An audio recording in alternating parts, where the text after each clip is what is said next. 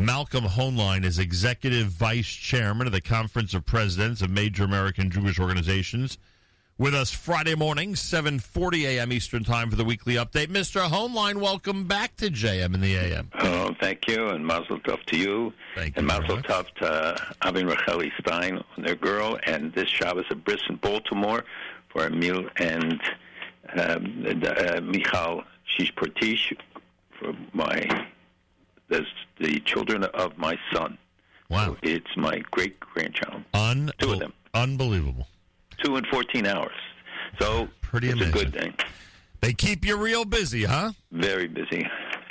And during this staying up every night having during this time, and nobody wants to travel anywhere, you'll travel anywhere for a big Simcha celebration. 100%. As long as it's done, social distancing and all the other precautions. Correct. Well, here we are on this Friday morning. Oh, a reminder to our audience, by the way, especially for those who have to leave during our conversation. Next week, because it is Simcha, I will not be here. Mark Zamek will be sitting in the morning after the wedding, and Malcolm and I will return, Bezrat Hashem, 2 weeks from today here at JM in the AM. Well, let's start with the speech from last night. I mean, I think rightfully so. Israel and the Middle East policies of the Trump administration had a prominent place in President Trump's acceptance speech last night. What did you think of all the references to what's been going on in the Middle East? Well, the interesting thing is the reception to me from the audience, which was quite very strong whenever Israel was mentioned, especially about moving the embassy to Jerusalem. Right. And that was true on the earlier speeches when the vice president did it the night before.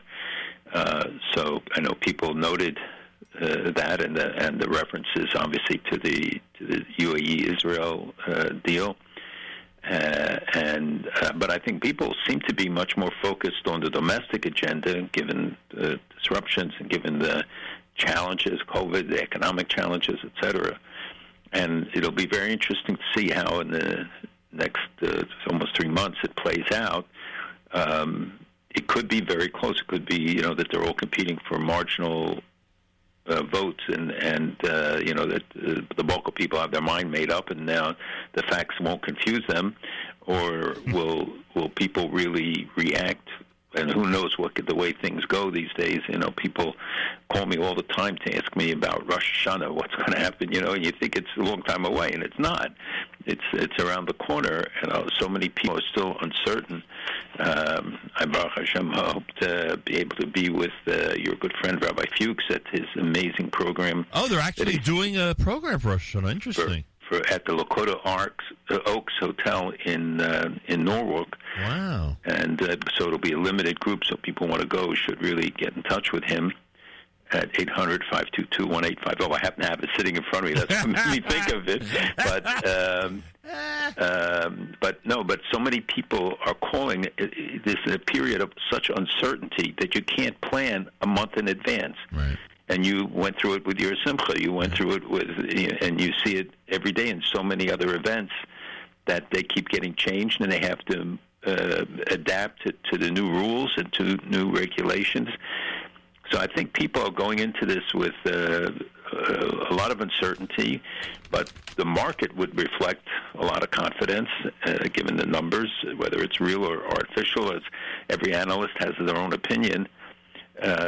And I think that the Republican convention seemed to be more upbeat and lively by the analysts' reaction, even though much of the media obviously has its own perceptions of where they start from even before they get to hear what was said. Yeah. But it was a 70-minute speech. That's the longest, I think, in history for an acceptance speech. And it's going to be fascinating for everybody who's interested in politics to see how these next week play out, but not just on the presidential level, but we have many contested congressional seats, even including with very high-profile people. I saw this week Lindsey Graham and others who are in contested races. Yeah, it's going to be a really, really important November election, and boy, that's a great reminder. This is not just the presidential election. There's so many things. And by the way, if in general, one who votes, a certain way for president tends to vote down the ballot sheet, down the ballot the same way. I think this year it's even more. I think the Democrat versus Republican issue is even bigger than Trump-Biden. That's at least the feeling I'm getting. I don't know if it's like that in the swing states, but I just have a feeling that the partisanship is so much more to the parties than to the individual candidates at this point. I think parties are this year more important than they have been for a long time, but this is such a personal election. It's, you're pro-Trump or anti-Trump seems to be the more dominant question for voters now. Again, all of this can change in a blink. Are people really listening to the facts, or is it emotion? And what happens on the streets? How does that impact people's attitudes and perceptions? It's very unpredictable, I think. Yeah. Not that we don't know how you feel as we stay here in the U.S. for a moment, but when you hear about the Chabad House, University of Delaware, you hear about the anti-Semitic attacks, University of Indiana University, and then on top of that, not that they are similar, but maybe in some ways they are, when you hear that Harvard is giving some type of prominent position to Saeb Erekat. What do you think about some of the things going on in this country? Well, I think we've tried to warn them that the campus was the battleground that it has been for many years, that we are fighting there. But, arson attacks are an escalation. We've had desecration of the AEPI and other buildings on campuses, the Jewish fraternity, and certainly endless incidents with faculty making outrageous comments, the rights of Jewish students being trampled on. That's why the Lawfare Project has been bringing these lawsuits, other groups as well. We really have to act strongly and decisively, and administrations have to know that there'll be a price. In most cases, university administrations have done the right thing.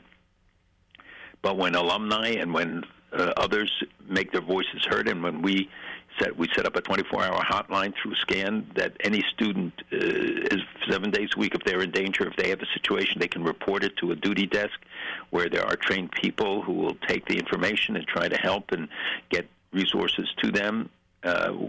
We have to confront this in a very decisive and comprehensive way. That means fighting the BDS, fighting anti-Semitism, fighting for the rights of students.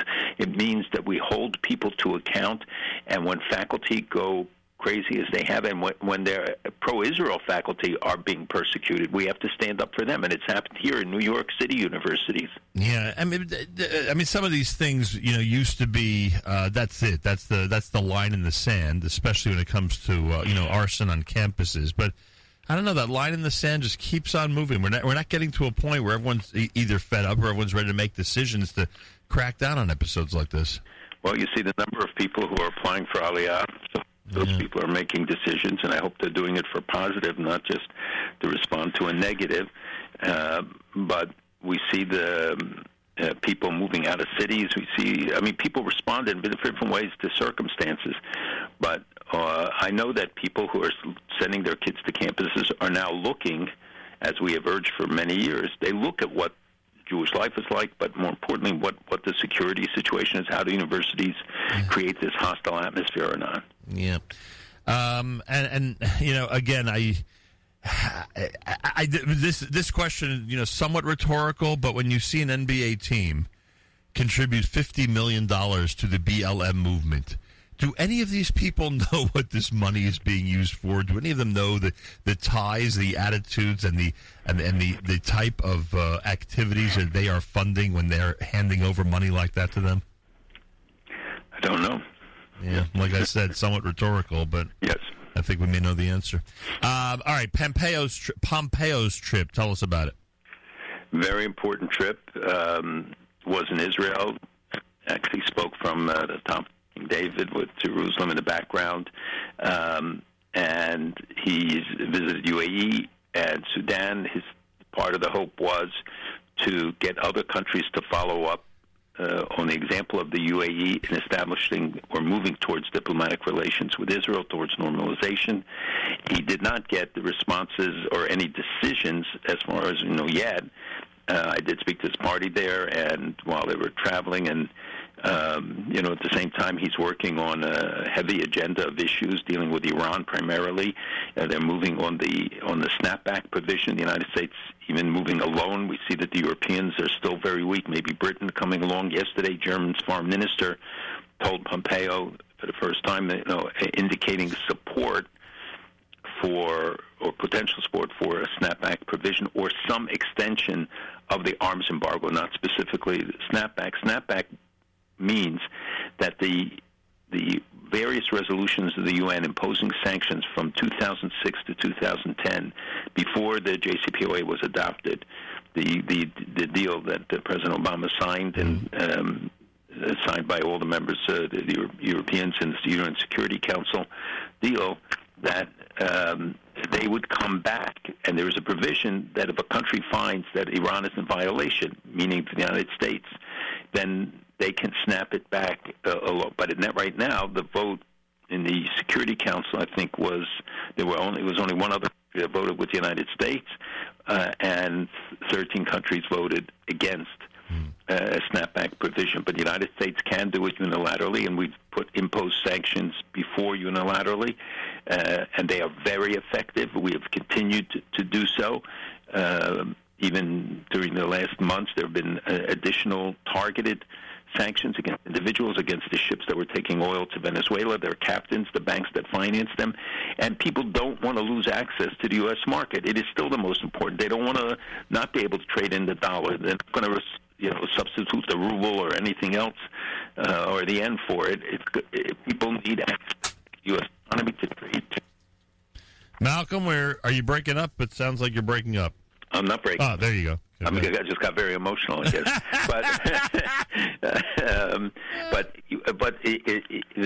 To see it in the larger context, that Pompeo has really been in the forefront. We see that the Iranians continue to violate every accord, every provision, meaning that they are enriching uranium beyond the 3.67 level. They are stockpiling much more than the 300 kilograms that they're supposed to have on all fronts that they're violating. And this would enable them, if on October 18th this deal isn't sealed and it's not extended, the embargo, they will be able to buy weapons, conventional weapons, from China, from Russia, from everybody, and export them to Hamas, Hezbollah, their network, as well as use against the allies in the region, in the Gulf, our allies, and, of course, threatening the state of Israel. So there are a lot of implications of this, and the problem is they have a September 18th. You need 30 days to implement, so September 18th, not October 18th, is the real deadline. And that's why they're pressing so hard to get this in. There was a deal struck this week between the IAEA, the Atomic Energy Agency, whose new head, Grossi, is very tough and came to Iran with a very tough line, and they attacked him all the time, but they reached an accord with him that will give additional access to the two sites that the agency had asked for.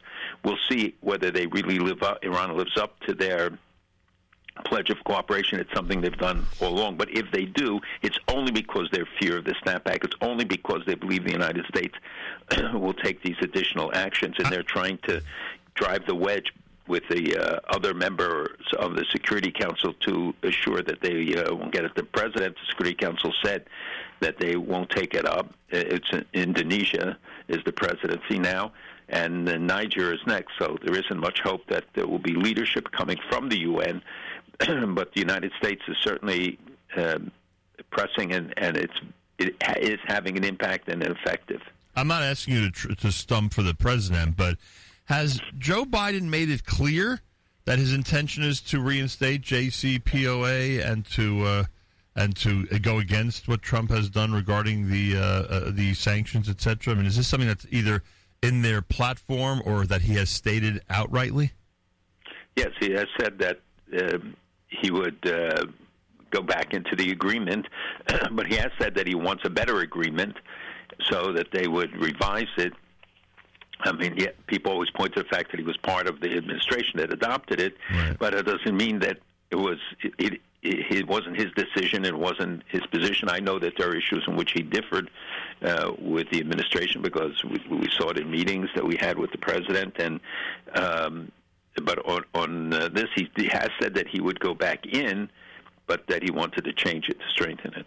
It's America's one and only Jewish Moments in the Morning radio program, heard on listener-sponsored digital radio around the world on the web at NachumSegal.com and the Nachum Segal Network, and, of course, on the beloved NSN app. Malcolm Hoenlein is Executive Vice Chairman of the Conference of Presidents, a major American Jewish organization. So I asked you about the Pompeo trip that just has taken place. What about the Jared Kushner trip that's expected this weekend? Yeah, on Monday, I think they are leaving. It's the first flight. It's an Israeli airliner that will take Israeli businessmen and Israeli ministers, as well as Kushner and the party, to the UAE. Obviously, it's to try to flesh out the agreement and to start implementation on the various levels, especially in business contacts, because the more practical application, the more people see the benefit, the more support, although I've heard from Creel, the president of the community in the UAE, from not only from Ross but from others there, and from officials, that this is enjoying popular support there, that people are happy about the deal and that they salute the Jews when they see them. That, as you know, the Jewish community now is public. They even have a restaurant now, a kosher restaurant that was opened in Dubai. And the synagogue is an officially recognized place, and the Jewish community officially listed in the tourism and the government, working on the Abrahamic Center, where there will be a Jewish building in addition to a Christian and Muslim. There are a lot of manifestations of this. We've seen some comments from the foreign minister of Bahrain and the UAE talking to their counterparts in Israel, and then they got not UAE, Sudan and Bahrain, and they got fired. One was reinstated, but it's still very tense. And from Morocco to Saudi Arabia, countries have been approached, and so far none of them have stepped forward with it. And many have extensive clandestine relationship with Israel. Saudi Arabia said that it's contingent on a peace deal with the Palestinians. Others have had other excuses, but the fact is that it was a game changer. It is moving things in the right direction. And the defense ministers of the UAE and Israel spoke and publicly acknowledged it, talking about security issues. I mean, there are just a lot of applications and implications of the deal. And when you look at who attacked it, Iran and Turkey, you know that they're on the right track. I have a feeling you know which country is, in fact, next for Israel to make peace with. Is it possible that would happen during this trip with Jared Kushner in the Middle East, or that's going to take a few weeks? Both could be true. I don't know that anybody's really on the verge, though. For Oman and Bahrain would be the most likely candidates. It would not be a big leap for them, but I would say one of those is possible. Have you been to both of those countries? I have been. I've not been to Oman. I've been to the others, and of course, I've been to the UAE many times, and to Saudi Arabia, and to other Morocco. places in the Gulf. Erdogan, you mentioned Turkey. He's pretty upset about this whole thing. So a couple of things. First of all, there was a report this week that he's now giving citizenship to members of Hamas. That's a new revelation? Sort of, although we have talked about it. I hinted about the meeting that took place in the past between them. This time he invited all the Hamas leadership again, even though the Hania and others there are recognized as international terrorists by the United States, by Israel, by most of the international community. But he hosted them in a rather high-profile way. It's, again, one of the provocations for which he is so well known. And they met in Istanbul, and he talks about his continued outreach, and he's attacked for it because this is a known terrorist entity. And so he's playing a very destructive and counterproductive role. He's being provocative again in the Mediterranean against Greece. He's done many things that provoke a reaction to it. Yet at the same time, you saw the president praised him because of the release of one of the hostages, and so people reacted to that. If I would have asked you a month ago if you thought that this would be his reaction to the UAE deal, as opposed to remaining relatively quiet, would you have thought that he'd be more on the quiet side, or this is not surprising to you? It's not surprising, but I didn't expect him to come out and say that he's thinking of breaking diplomatic relations with the UAE because they are opening or will open an embassy in Israel when he has an embassy in Israel. And people were pointing out the hypocrisy of the guy, which is an inconsistency is not a strange thing when it comes to Erdogan. He's very mercurial and can flip one way or another. I mean, there are people who are saying, well, we should work to get closer ties, but at the same time, he's doing everything to frustrate those ties. Certainly the president and others have reached out, try to, as a member of NATO, he's an important country, they try to rein in his adventurism, and yet today he is as bad in many ways or moving towards the direction of Iran in terms of the activities and the support for terrorism, support for other things and then direct engagement, and so it's of greater concern. And when you see the other reports that came out this week about ISIS, for instance, that the Security Council at the UN, they reported that ISIS has 10,000 members in Syria and Iraq today, wow, plus people in Afghanistan, and they said in May alone, Islamic State perpetrated 400 terror attacks worldwide that caused hundreds of casualties. You don't read it, you don't see it, but we know that, for instance, in Syria, in the Saladin, Kirkuk, the Ala provinces of Iraq, we know about the activities, as I said, in Syria, in the Euphrates River Valley. They ambush people, they do explosives, all sorts of terror attacks. And for all of these things, we need a concerted and collective effort. And people are being recruited online. They're being recruited in small groups. They're recruiting in all different ways. It's one of the many challenges. And when you have the major countries like Iran and Turkey playing such contrary roles, it adds to the destabilized situation that we're confronting. I always ask you this, but I need to be reassured. Everything you just said, Washington's aware of? The 10,000 and more? Oh, yeah. I said it was at the Security. Nope. Vorontsov, who is the Voronkov, who is the UN counterterrorism chief, he reported it to the Security Council of the United Nations. Is already recognizing it. That's an achievement. Yeah, I hear that. Back to Erdogan for a moment. We know because you've told us his end game. You've told us his ultimate goal. I mean, it seems right. It seems that if it's a long shot, if he would go the peace route, it would seem just as much of a long shot if he goes this route. Is this the only shot he has, and that's why he's being so rough on everybody? Is what his only shot? What is it? Is what his only shot? That this attitude. In other words, he'd go along and sort of either stay parv on the issue or express, happiness with the fact that there's more of a relationship with other countries and Israel in the Middle East. That would be one approach. And the second approach is obviously the one he's taking right now. Is this the only way he can achieve his ultimate goal? Look, the ultimate goal being the caliph and of reestablishing the Ottoman Empire. Yeah. Good memory for you. 2 points. That so when you understand his motivation and his design, but also he wants to be the Sunni counterpart to Iran's Shiite position, meaning that he is the leader, he's the one confronting the West, he's defending the principles, he's establishing mosques all over the world, thousands of them, to spread his Muslim Brotherhood message and this radical ideology, just as Iran is spreading their radical ideology. Both of them have sacrificed the economies of their countries for their larger goals. Both countries, their currencies have collapsed. They flirt with one another, but are in conflict with one another, as they are both with Russia, working together where they need to, and fighting where they don't, like in Libya, where they are on opposite sides. So he has chosen this path. He has implemented programs to Islamicize the population. There is a lot of resistance. His popularity is below 50% now.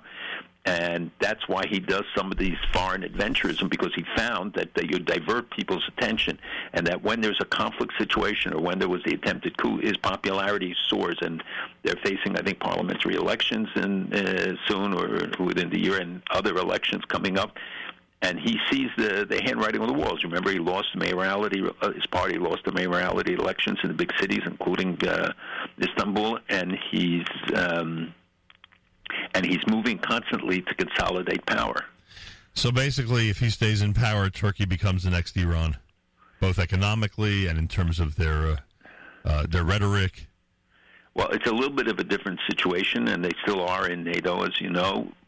And he has arrested so many people, journalists, military people, jurists, with almost no outcry from the world to hold him to account for it.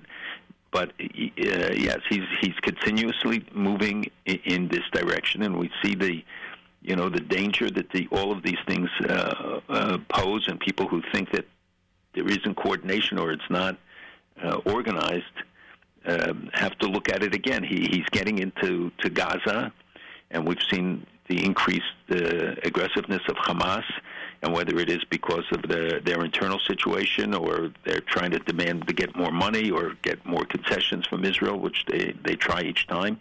But these balloons with the incendiary devices and gas set dozens of fires every day. People don't realize how much damage this does. They set up this laser which can fire against these balloons, and they took out 150 in the last 10 days, but it's only in a very limited area. And these things can be launched anywhere from the Gaza. Somebody walking along all of a sudden blows up a balloon and fills it with fuel and can send it. So it's even hard to detect. And Israel has responded periodically to them, and at night it's hit various sites, especially after the firing of rockets. But it's made life in the south intolerable. In fact, that 4 of the Gaza Hamas leaders, operatives, including a key leader, a military leader, were killed because they were making a bomb, and it exploded prematurely and killed them. So you know that they're doing much more than just these balloons. They have tried to set off attacks near the border, and Qatar sent their El Amadi, their representative there, and every month he came with $30 million in cash, and this time he went back and he said he was trying to get an accord to stop the violence, and they couldn't. Egypt sent a delegation, and it didn't work with them. It didn't work, and they went back to Egypt. So, it's a dangerous situation because Israel can't just tolerate this continuing limitlessly. Are they under corona lockdown in Gaza right now? There is a lockdown because they had some cases. They locked down some of the areas. Till now, that it was only foreigners that brought it, but now they've had domestic cases. So they have imposed a lockdown. And is Israel basically the same as it was a couple of weeks ago still? Like the same type of lockdown situation? Well, it keeps changing, and they're talking about introducing a bigger lockdown. Wow. The concern, and I know Mossad and other officials have warned about a second wave, or could be a third wave, and about the mutation of this virus, and because we're learning all the time new things, which is for important message for all of those who think that they're immune because they have antibodies. Yep. You can still spread it, and you can still get it. Yep. And that it mutates into things. All age groups now are subject to it. We've seen it even in the teenagers and even younger isolated cases. And people who don't wear masks should understand the danger they're putting their loved ones and the community into, because even if they're immune, other people aren't. You can still be a carrier. You can still contract it, according to the latest reports. And until we know for sure, why take the risk? Why not, for a simple gesture, do what is the most responsible thing? And I think I said this last week, but if you just look at that graph from the early part of the 20th century, the second wave was so much worse than the first one in terms of sheer numbers, in terms of cases, and in terms of deaths. And that line was all the way at the bottom before the second wave started. I mean, they had complete what today, everyone's saying, everyone had it, it's over, it's waning away. And believe me, I'm advocating for restaurants to open and all these businesses to try to get as normal as possible. I think what some of the mayors, governors are doing in this country is suicide for a lot of people.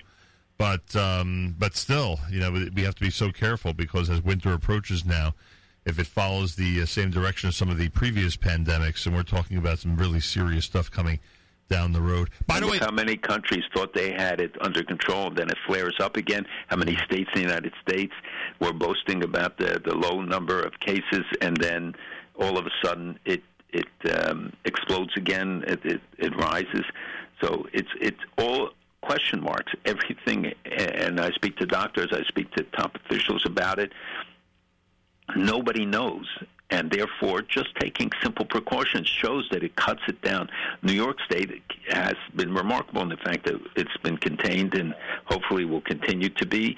We've paid a heavy price for it, and I hope that some of the restrictions will be reconsidered. But it is sakanas nefashos. There's really life and death issues that can be resolved, and if people take the necessary precautions. Do you know what happened in the end if the Ukrainian officials were allowing people to come to Uman for Rosh Hashanah? I've read so many different things. Yeah, yes, no, yes. Yeah, so nobody knows. And you get the feeling that, I don't know what would happen if someone would actually go, but I'm getting the feeling based on what I'm hearing that there are people going whether they're being granted permission or not. I don't know what happens when they land there. Some people are going already now before there is a ban. The Prime Minister, the President, announced that at the request of Netanyahu, he was imposing a ban on visitors. The health czar appointed to control COVID in Israel has said it's absolutely unacceptable. 80 flights. You can't do this. It'll upset the whole whatever positive trends that they can create. Right. Of course, it's created a big reaction in the Breslov community. Other communities who are protesting said they'll never support Netanyahu. It's a shame that it gets involved with politics, and that I think that people have to look at it in the broader sense and take responsibility. But you're right. I hear that people have landed already in the Ukraine who are really adamant about going. So the answer is I don't think we know what the bottom line will be because it keeps changing. Yeah, but you know that Israel has just launched this week these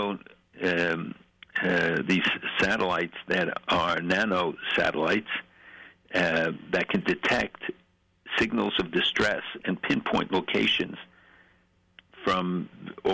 and cover a whole wide range of areas. Like if someone's lost at sea or something, you mean? At sea, somebody in a forest, somebody in danger. Is this never been done before? Never been done. Wow. Nano satellites, meaning tiny satellites, small satellites, so they can detect it and they can cover a broad range, let's say, of Israel or wherever. So the fear that people have, like a hiker, someone in the family goes hiking and you worry what happens to them if, God forbid, they're either lost or something, an accident happens. Now you'd actually be able to find them if they You'd be able to find them and see where they are. Unbelievable, I'll tell you. Celebrate what's great about Israel. There's a lot to celebrate, that's for sure. Malcolm, we reconvene, please God, 2 weeks from today. Mazal Tov. Mazal Tov to you. Thank you. Have a wonderful Shabbos, and we'll speak in 2 weeks. God willing. Malcolm Hoenlein is Executive Vice Chairman of the Conference of Presidents of Major American Jewish Organizations. He's with us Friday mornings, 7:40 a.m. Eastern Time here at JM in the AM.